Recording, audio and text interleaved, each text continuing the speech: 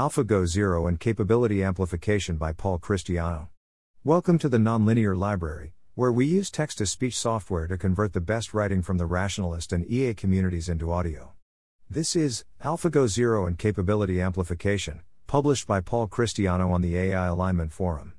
AlphaGo Zero is an impressive demonstration of AI capabilities.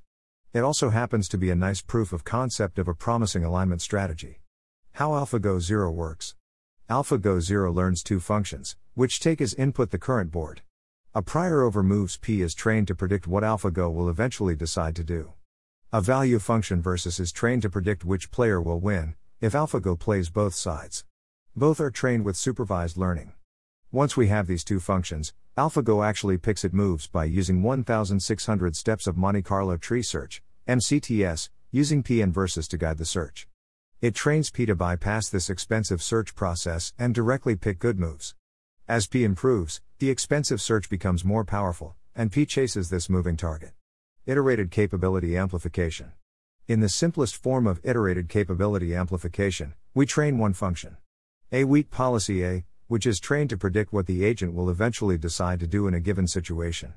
Just like AlphaGo doesn't use the prior P directly to pick moves, we don't use the weak policy A directly to pick actions.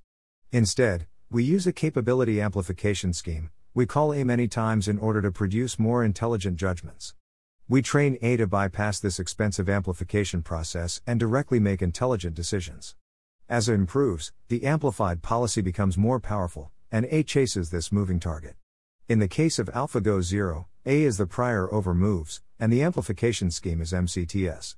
More precisely, A is the pair, P, versus, and the amplification scheme is MCTS plus using a rollout to see who wins. Outside of Go, A might be a question answering system, which can be applied several times in order to first break a question down into pieces and then separately answer each component. Or it might be a policy that updates a cognitive workspace, which can be applied many times in order to think longer about an issue. The significance. Reinforcement learners take a reward function and optimize it. Unfortunately, it's not clear where to get a reward function that faithfully tracks what we care about. That's a key source of safety concerns.